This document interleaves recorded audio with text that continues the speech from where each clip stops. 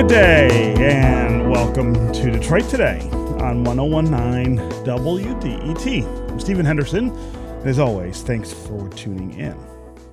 Democratic leaders say they're getting close to a deal on the massive spending bill that they hope to pass through the reconciliation process. That is the rare procedural maneuver that Democrats can use to get spending bills through Congress with a simple majority, which can't be filibustered by Republicans. But it looks like some of the most progressive spending initiatives might be disappearing from that bill in order to hold the Democratic majority together. Meanwhile, we're still dealing with some major economic disruptions due to the pandemic. Supply chain problems are causing product shortages, and the price of some goods and services is absolutely skyrocketing. I don't know if you've gone grocery shopping lately and looked at the bill, but there's a big difference between what you're paying for pretty basic things like bacon or milk right now than what you would have been paying even 4 or 6 months ago. So here to talk about all of the issues going on in Washington and what the federal response should look like is Congresswoman Elissa Slotkin. She is a Democrat who represents Michigan 8th Congressional District in Washington. Congresswoman, welcome back to Detroit Today. Thanks for having me.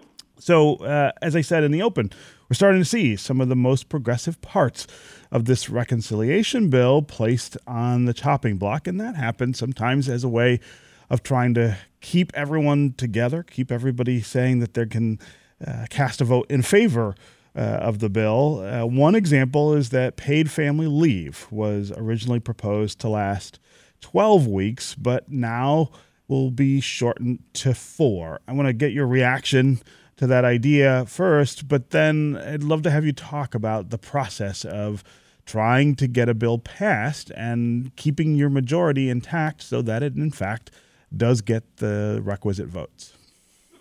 Yeah, well, I would say the process is kind of on display for the whole world to see, and it's not my preferred way of doing business. I'm, come from the Pentagon and the CIA, where we don't tend to air our dirty laundry in public, but that's unfortunately where we've been. I will say I do think that when we get certainly the bipartisan infrastructure deal done and then this second human infrastructure bill, I do think we're going to do some transformative things like universal pre-K across the country. What that will do to have kids across the board going into preschool will be amazing. Childcare provisions that will be amazing. On family leave, certainly as someone who took unpaid family leave when my mother got sick, a month of family leave paid so that you can keep your job and go and take care of an ailing parent or a sick child, or I think will still be totally different than what we have now for most people who have jobs. So, I try to focus on the transformative things that hopefully will be in the bill, but I haven't seen the final text either. So I'm waiting to see that before I make any final calls. So on the family leave question, dive a little deeper into that. 12 weeks to 4 weeks, pretty dramatic cut. What was it that led to that kind of alteration of that proposal? I would love for people to get a sense of essentially how the back and forth here all works. Yeah, well, look, it harkens back to when we had President Biden here in Michigan talking about these bills. I had 30 minutes with him in his car, in his armored vehicle, the Beast, they call it. And I talked to him about a bunch of things that were really important to me, and they're important to others, and that was paying for this thing, right? Really being able to pay for it so we're not passing debt onto our kids and our grandkids. And when you want to pay for something that's expensive, there's a lot of costs associated with that, right? There's a whole conversation to have around, tax policy, et cetera, et cetera. So there's not a complicated reason why it went from 12 to 4 weeks, other than the top line, the cost was too much in order to cover with, the increases in revenue collection we're going to have to do.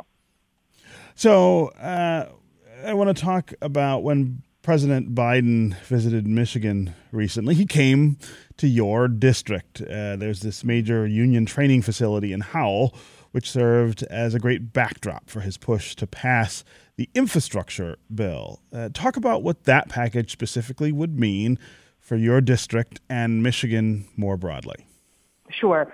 Well, I think it's a traditional infrastructure bill with some 21st century tweaks. The traditional stuff, roads, bridges, dams, all the stuff that Michiganders have been hoping for in terms of a once-in-a-generation level of investment. It is that once-in-a-generation level of investment. There'll be more money in the next decade coming into our state on infrastructure than most of us have ever seen in our lifetime or will see again. But it also updates it for the modern era. So we'll get $100 million just in the state of Michigan on broadband. We should be able to have broadband internet from the, furthest corners of Southeast Michigan all the way to the western part of the UP when we're done with this, if we do strategic investments correctly. So it has a bunch of things like that, and then a bunch of things that affect our economy in Michigan. Electric vehicle infrastructure so that you could drive all the way up north on an electric vehicle, so that you could drive across the country from Maine to California on an electric vehicle and not worry about charging up. So that's the traditional infrastructure bill that will come in sort of traditional ways through the state and then disseminated down to our state and or our local officials, our counties, to start working on their projects. So I also want to talk about the climate provisions of what's going on and some of the things that are again falling out of this bill. And I wonder if you find that acceptable. Are we doing enough to combat climate change in this bill if we lose some of those provisions? Yeah, I think that the problem about this bill, or one of the problems about it, is that we just really have not been clear about what's in it, what's coming out, what's staying in. And it's true, not everything can stay in a deal. That's the nature of negotiations. I think what's really interesting to me is, like, if you talk to Senator Stabenow, who runs the Agriculture Committee, is a full 20% of the carbon reduction that's coming out of this bill is going to come through change and incentivizing different practices through farming. There's plenty of things that still remain on the environmental side. It's not everything, but nobody gets everything in a deal. Do we need to take significant action to deal with climate change? Every Michigander this summer knows what it's like to have more storms, an increase in storms, an increase in the veracity of those storms. And we're doing a ton on preparedness now in this bill. It's not everything that we wanted, but I don't think we should say that there's nothing left for the environment in this bill. I'm talking with Congresswoman Elissa Slotkin. She is a Democrat who represents Michigan's 8th congressional district in Washington. We're talking about all the things going on right now in Washington, this effort to get some major pieces of legislation passed that would really make a change in significant areas of American life. We'd love to hear from you. What questions do you have for Congresswoman Elissa Slotkin, who is part of the process in Washington trying to figure these things out and get them passed? What do you think of the direction that these massive spending bills in Congress are taking? Do you think it'll be acceptable if the final bill doesn't include some of the more progressive provisions that were proposed? Things like cutting family leave from 12 weeks to 4, things like taking some of the climate provisions out of the bill. Do you think even if we have to do those things, if we can get Congress to accept this and get the president to sign it, that we will have accomplished something significant in terms of fixing some of the problems that we have in our country? As always, the number here on the phones is 313-577-1019. That's 313-577-1019. You can also go to the WDET Facebook page and put comments there, or you can go to Twitter and hashtag Detroit Today, and we'll work you into the conversation. David on Twitter asks whether you can comment, Rep. Slotkin, on why it's so hard to find $1 trillion for the infrastructure bill compared to the additional $1 trillion of defense spending recently passed by Congress over the next 10 years. Great question, though, the way that we set priorities in Washington. Can you explain that? Yeah, I mean, certainly. I think there's always going to be a conversation when it comes to our budget, because the Defense Department is, I think, the most significant portion of our national budget, for sure. I think one of the things that has a lot of people worried here in the United States, or in the Washington, I should say, is our ability to keep up with China and the additional investment. It was not $1 trillion, but the additional investment that's being made in the Defense Department budget is related specifically to competing and trying to keep our military edge over China.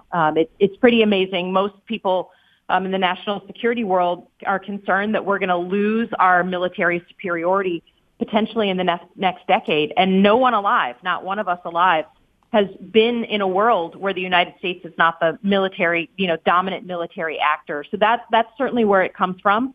But you're right. It's just there is more consensus, I think, around supporting the Defense Department budget than there is around new and bold programs. And part of that is building that case, building that support from the public. Again, we haven't done it in the most effective way on this bill, and that's on us. But that is sort of the facts of the situation. So I want to go back to your explanation of the defense spending for a second. The idea that China could surpass the United States in terms of investment and therefore dominance in a military context, I think for a lot of people, that's an abstract concept. What difference does it make to the average American if China is somehow more powerful than the United States? Can you talk about that for just a second? Sure. Yeah, that's an important question. So I think right now, much of the sort of, the rogue actors in the world, the bad behavior by different countries is largely, not always, but largely kept at bay because they know that the United States has the ability to, be dominant if they actually, for instance, with Iran or North Korea, and certainly with China, it's the same way. They have understood for the past 60 years that we could beat them if we had to get into a fight. And now they are questioning that. They are testing the boundaries. They are doing all kinds of things to sort of test the fences, as it were. And they're investing in technology that meant if we got into a fight, they could, have us go blind and deaf. They could hit our satellites. They could do a lot of things that would undercut our traditional military might. Now, when that is a fact that's understood, at least by one party, then they get much more aggressive. They get aggressive in what they do militarily, how they treat their neighbors, but they also get more aggressive in what is already going on. They're cheating in the economic system, their violation of norms and standards, human rights. They do all kinds of things that certainly could go unpunished if they just decided and we sort of understood that they had a military advantage. That means, we're already complaining in Michigan about how China cheats and doesn't live up to international norms and standards. That would get worse. They would become more aggressive. The likelihood of a conflict would go up. And those are the kinds of things that would be a major, major suck on our economy. So it's a new world that I hope to not see, but it would have particularly economic consequences back home. Yeah. Again, 313-577-1019 is the number here on the phones. If you'd like to ask a question of Representative Elissa Slotkin.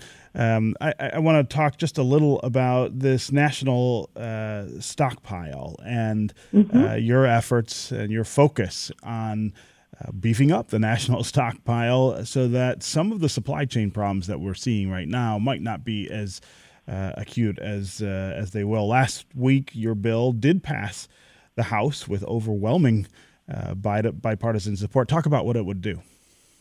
Sure. So this supply chain bill and strategic national stockpile bill came directly from the searing experience we all had in Michigan when COVID really began. And we all remember those really horrible stories of nurses and doctors just begging for masks and gowns and gloves, people going out and wearing construction equipment and scuba equipment and sharing masks on a COVID ward. And when we opened the strategic national stockpile, this big reserve of exactly that kind of equipment, that kind of PPE, I know that Michigan was expecting a much bigger portion than what we got, and what we did get was often expired and in some cases moldy. So this bill was born of that experience, and it basically refashions our strategic national stockpile so that A, it's more transparent. Michigan will always know what we're getting. B, the stockpile managers can sell off stuff before it becomes expired so that we can always keep it fresh, not moldy. And then number 3, the most important thing, it pilots a $500 million program to have American manufacturers make that PPE, right? Incentivize American companies to keep making masks and gowns so that we're not dependent on China for things that are equivalent of body armor in America's latest war. So I also want to talk to you about the redistricting process, which has gotten a lot of people's attention, including yours. On some of the maps that have been drawn, you would not be able to run in the current district that you are. Of course, you can. I mean, you can run for Congress from anywhere, but you've said that you would move to the Lansing area to run for a new seat that's going to be centered in that part of the state. I think that's going to be a pretty highly contested seat, maybe one of the closest in the whole nation, even though the district doesn't actually exist yet. I think we can make that kind of prediction. Talk about that kind of choice, though, that kind of personal choice that you end up having to make because of the way that that they've decided to carve up our districts. Yeah, well, we all voted in a citizens commission back in 2018. This is the first time we've ever had it, and it's done its job. It really has, taken comment from the public and reorganized the districts. Right now, I represent 2.5 districts, or 2.25 districts, the quarter being Oakland County. And the new district would be a Lansing-based district, but would have 2 of those 2.25 counties still in it. Right now my congressional headquarters is in Lansing. My campaign headquarters is in Lansing. So this would mean a move for me from my farm in Holly, Michigan to Lansing. Always a hard thing to do, and we're not going to get rid of the family farm, but I think it's important that ultimately wherever I run, I live. I think that's important. And listen, a lot of my fellow members of Congress, Democrats and Republicans, are all facing similar issues. There's a lot of us who are waiting with bated breath to see what's going to happen. But you gotta be able to roll with it. And certainly, as I understand it, the new district will be just as competitive as my current one, and certainly the most competitive one in the state of Michigan. Yeah. I quickly want to take a call before I know we have to let you go, Elissa. Chris in Southfield. Chris, what's on your mind? Hey, thanks a lot for having me. Mm-hmm. So I used to work for the Detroit Arsenal. I was a contract specialist. I bought military equipment, and we're talking about the defense budget. We're talking about government spending. When I was in that role, I saw a lot of waste, and I'm wondering, what are your thoughts on how we can reduce waste in the government procurement process? Great question, Chris. Thanks very much for that. Go ahead, Elissa. That is a great question. And as someone who worked at the Pentagon, I can tell you firsthand there is definitely fat on that bone. I mean, for sure. Actually, I was so concerned about it that I got a bipartisan amendment passed so that the Pentagon literally has to do an annual report on, I call it pork, the programs that are there because they're legacy systems, because someone in Congress wants them to continue, because they're someone's favorite pet rock. And we got that passed, and I'm hoping that within a year we will have that program or that report so that we can actually see the scale of what the caller was talking about. There's no way that the Defense Department budget should be such a significant portion of our national budget, and we can't take a really, really careful eye to cutting that fat. Absolutely, but we first have to understand the full scale of it. So that's what we've started to do. Yeah. Okay, Congresswoman Elissa Slotkin, it's always great to have you here with us on Detroit Today. Thanks very much for joining us. Thanks for having me. Yeah. Okay, we are going to take a quick break, and when we come back, we're going to talk about the growing animosity against academics and researchers and the way that MSU political scientist Matt Grossman is pushing back. He says in his new book that the social sciences have been getting better with less bias, evidence, diversity, and self-reflection. Will that help improve our politics and our society? We're going to talk about it next. We'll be right back with more Detroit Today.